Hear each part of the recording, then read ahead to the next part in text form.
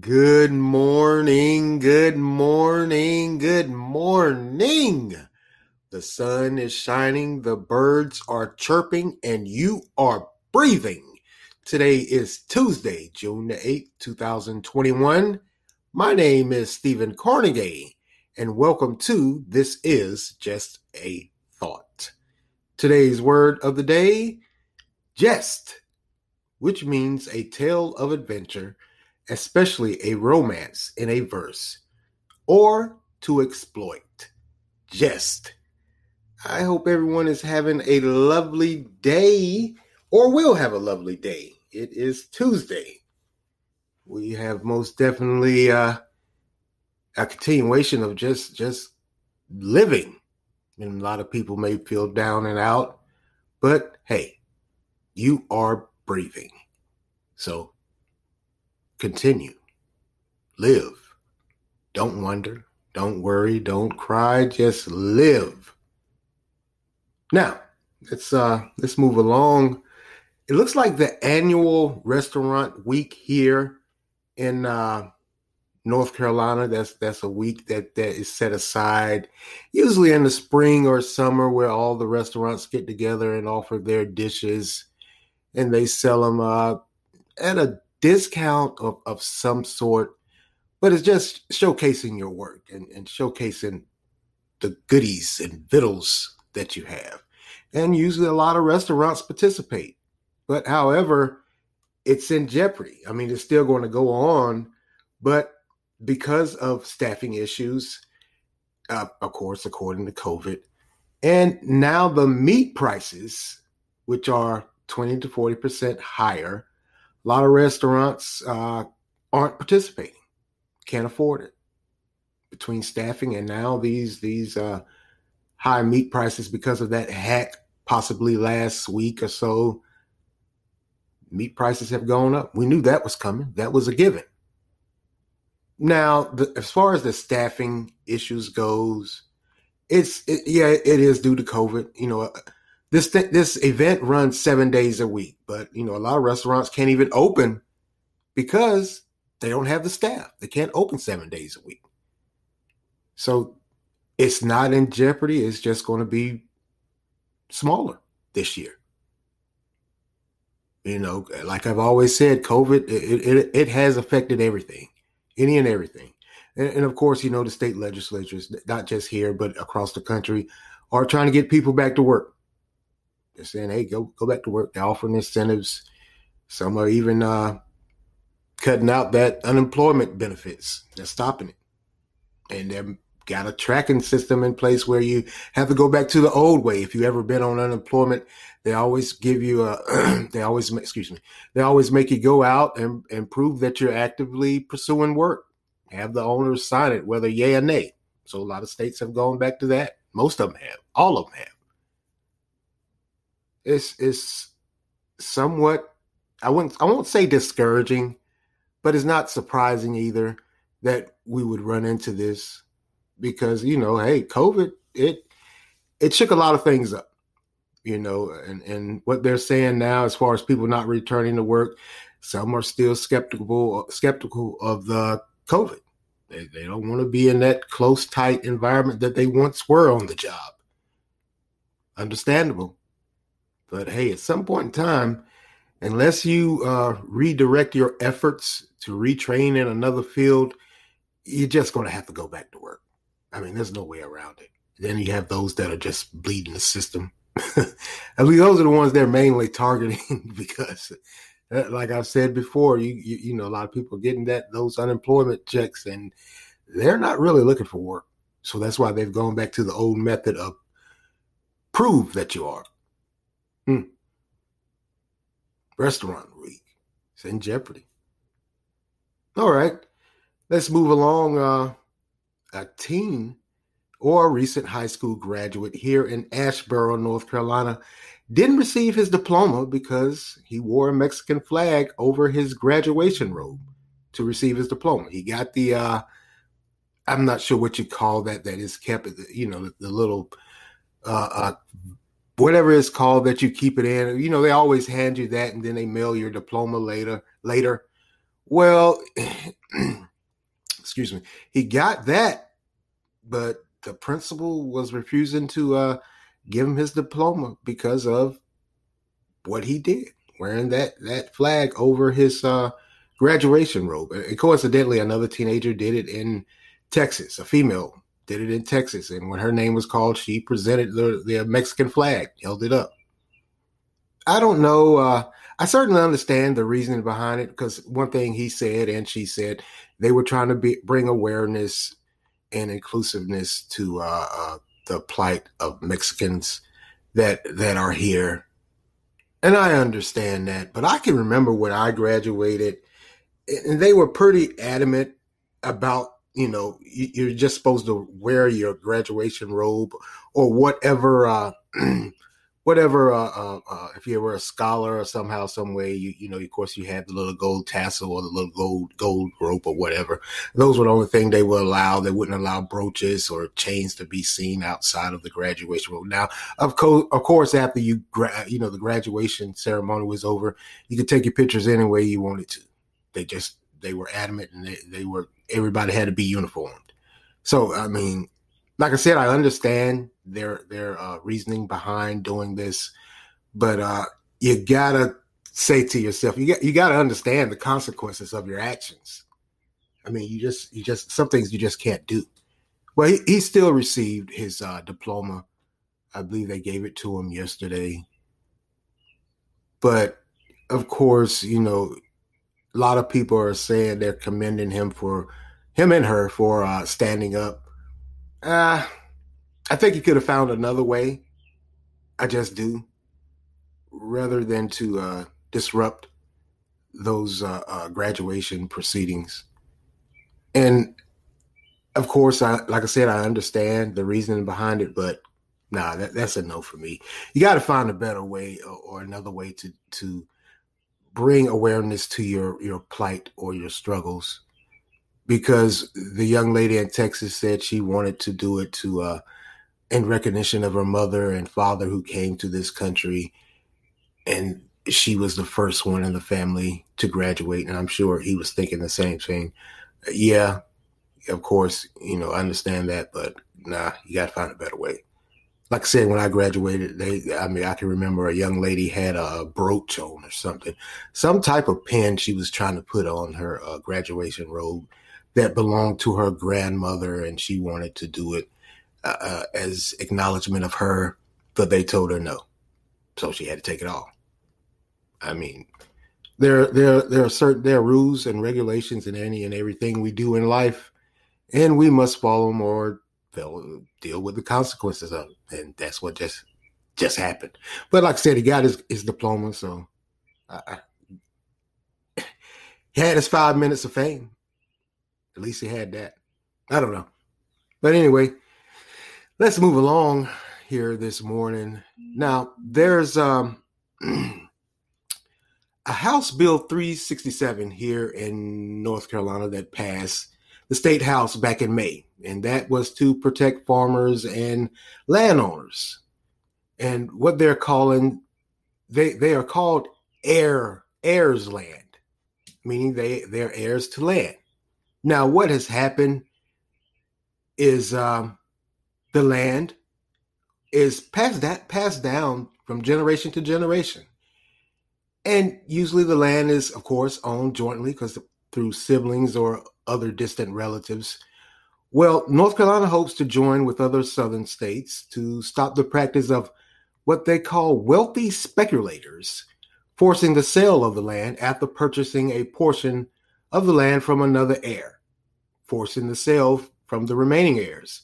What happens with these speculators? They find an heir or they find a parcel of land that they want to purchase, and they, of course they do the research and they find out that there are several heirs and they own the land jointly. So they go to one and say, "Hey, let me buy this. Let me buy your portion of the land."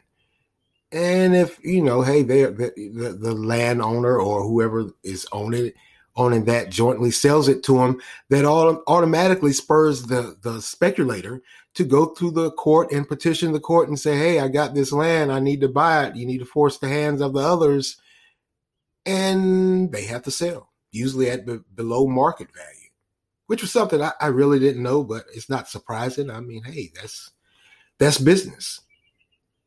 As unscrupulous as it is, it's just business. If you can get one to sell, then you got to force the hand of the others, literally. Now, what they've discovered is black farmers are usually hit the hardest by this practice, by these speculators. And now, what also came out was North Carolina has one of the largest population of black farmers. I didn't know that. And is estimated at $1.86 billion of heirs land. Now, there is some opposition to this, but it's amongst the lawmakers because, as one lawmaker put it, I don't think he was really opposing it. He was just explaining that as he put it, that a lot of these heirs, landowners, they just don't have the political or economic power to push the bill through. Now, the law, of course, would benefit farmers and landowners of not just the rural areas, but urban, also of all races and socioeconomic status across the state. Now, apparently, this is, like I said, this is a common practice from these speculators. They come in, they force the hand of the heirs, and I guess once the way the law is set up now, once they have that portion of land, they can say, "Hey, you got to sell it to me. I got a portion, any portion, doesn't matter how big or how small." Now, one lawmaker is also saying if it's passed, this would create more work for the courts clerks who have to determine if the property is being sold is heirs land and finding an appraiser and real estate broker to facilitate the deal. I mean, wow, just wow. I mean, it goes to show you how business is conducted as it relates to land. And it's sad to think that, someone at some point in time acquired some land, and here comes along future generations later, they may not want to deal with it. They don't want to deal with the hassle of it. So someone or one or two get together and they sell it. They sell it to these speculators. Now, these speculators are, of course, land developers. If you've ever taken a ride out in the country at some point in time in your life, or what they call rural, I can go to a part of Johnston County that I remember was once woods and also farmland, tobacco mainly. And now I go through and I see these huge developments of shopping centers and apartment complexes or little subdivisions, whatever you would call it, of houses, and say, man, I remember when that was a farm when I was a kid. What happened? Well, the land has been sold. Not necessarily saying that it's been sold through this way, but chances are it is, because, man, even with just the interstates being developed and built, they have to go through a lot of these rural roadways that, the interstates that you travel that was once woods. When they're expanding and redeveloping them, they were once, they belonged to someone. Someone had to sell it to them, or they took it by eminent domain. That's another thing that goes on. If the state can say, hey, we need this land for the betterment of the state or what have you, and they can come in and take it from you or force you to sell it. And chances are it's not going to be at market value. And that's what they're up against with this heirs policy that they're having. That when they go through the courts, these speculators go through the court and they acquire this land, it's usually purchased at below market value. So people lose value in it. And to think that one heir sells that portion of the land, whether it's by naivete or spitefulness, that's pretty sad, because somebody worked for that. Somebody gave their all, many times probably even gave their life to have that land to pass down to their heirs, their kids. And then you sell it and it's purchased at below market value, so everybody gets crumbs. Now we've all heard the plight of the black farmer, which is one of the main groups that they're saying is targeted by these speculators. Just like that lawmaker said, hey, they don't have the political power or the economic status to fight a lot of times because those speculators, like I said, they're wealthy land developers, chances are, and they got the money in the back end to go to court. I mean, they can string it out for as long as they want to, especially if you don't have those funds. That's the beauty of this judicial system sometimes. And I am being sarcastic, by the way. There's no beauty in that. To take something from someone and give them crumbs. It's pretty sickening, in my opinion. But like I said, it goes on. So what do you do?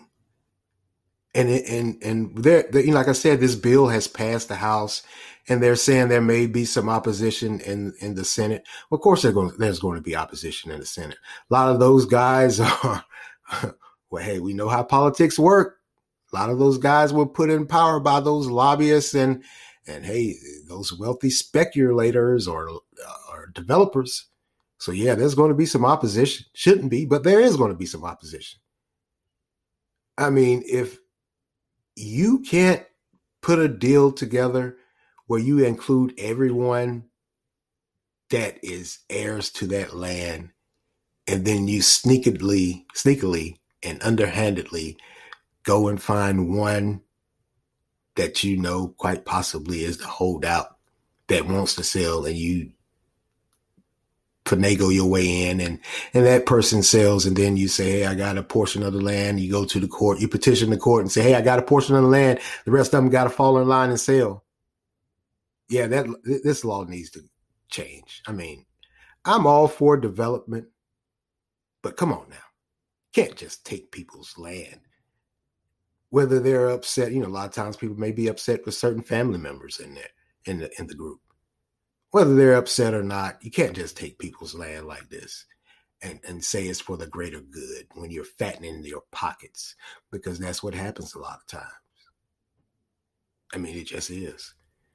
I know at one point in time, there's an interstate down here, 540 and 440 are the interstates. I remember when they first started that development or thinking about that development, a lot of landowners were raising hell, saying, hey, they're coming in taking my land and they're not giving me what it's worth.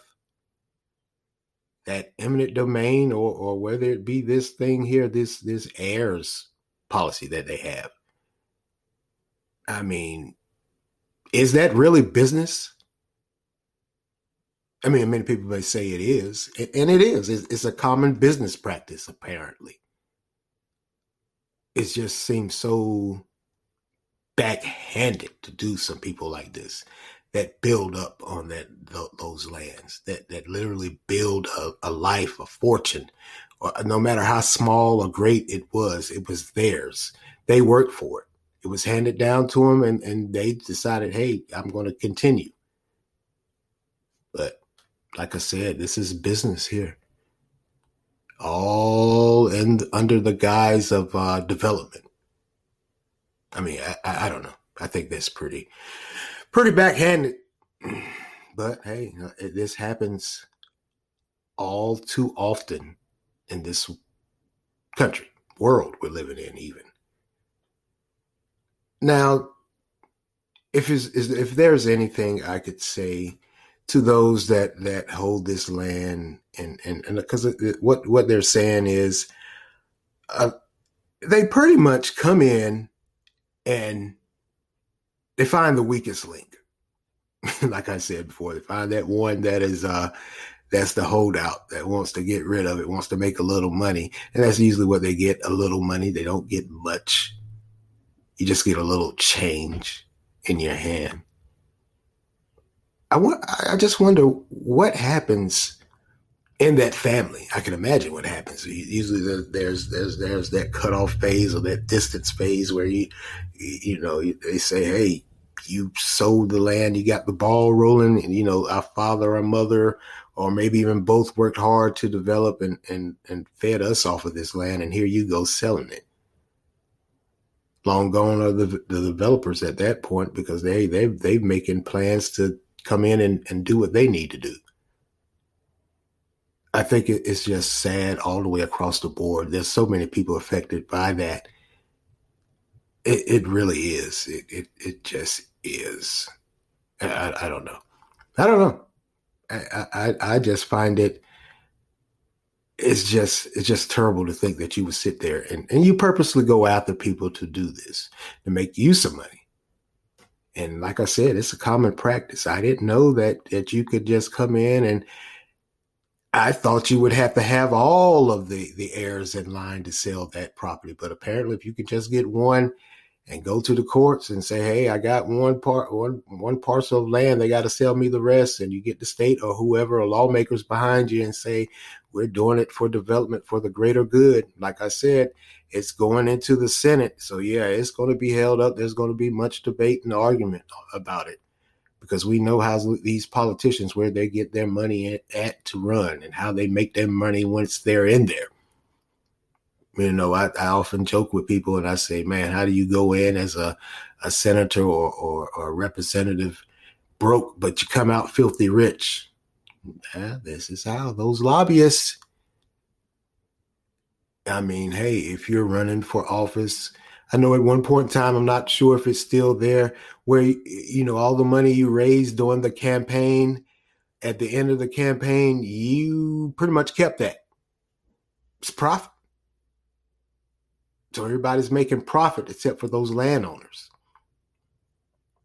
Everyone's making a buck except for the ones that are really and truthfully working hard or have worked hard. And this sheds a huge light on it. So, I mean, I will keep you guys posted on that, because that's most definitely something that I found interesting. I knew, but I didn't know how it actually worked. Like I said, I didn't know that. I was thinking you had to have everybody involved in the actual sale, but apparently all you need is one, and you can force the hand. Everybody has to sign on. Man, that's a hard pill to swallow and a hard bed to lay in, also. And that there is especially now, doing everything that has happened, with COVID, and we keep having these hacks. We keep finding ourselves in awkward spots here. So I don't know. We'll see how this one turns out. But like I said, when they go into that Senate, man, this is just going to turn into a dog and pony show. Simple and plain. It just is. Like I oftentimes said, the mindset of people, it just throws me a lot. How careless and uncaring we can be towards one another. And this is just another example. Like I said, when you have land and it is passed down from generation to generation, it's family land, man. I mean, somebody somewhere down the line worked hard on that land, worked for it. Then, hey, along comes these businessmen or speculators, as they say, can just come and snatch it from up under you legally. So yeah, there needs to be some laws on the book to protect those landowners. And it's not just the black farmers; it's everyone. Any and everyone can get caught up in this, and any and everyone has. Like I said, those interstates we drive on, those malls and shopping centers, and the houses that we purchase in these what were once what we called the country or rural. That's what you're living on. That's what you're driving through. That's where you're shopping at. They were once farms and just land that was owned by family members that was sold or taken by eminent domain. Pretty sad. Well, I'm going to get out of here. Stay tuned tomorrow. I'm going back into my men's health month segment. We're going to be talking about diabetes, because that is most definitely something that affects men, a lot of men. And one of the things that I discovered is that over the years, over the time, diabetes is more prevalent and at higher numbers in men than women. Not taking care of ourselves. And we got to get on the stick on that one, most definitely. We just do. We have to get on the stick. Well, that's all for me today, and I want to thank you all for lending me your ears this morning. Yes, I'm back to the mornings.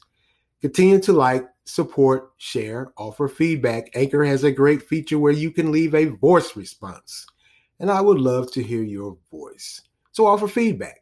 I won't bite. Not verbally anyway. Well, not physically anyway. Verbally, I may. You can also make monetary contributions. Continue to follow and listen on Anchor, Spotify, Google Podcasts, Breaker, Overcast, Pocket Cast, Radio Public, Verbal, and WordPress. As always, this is Stephen Cornegay for This Is Just a Thought. Amen.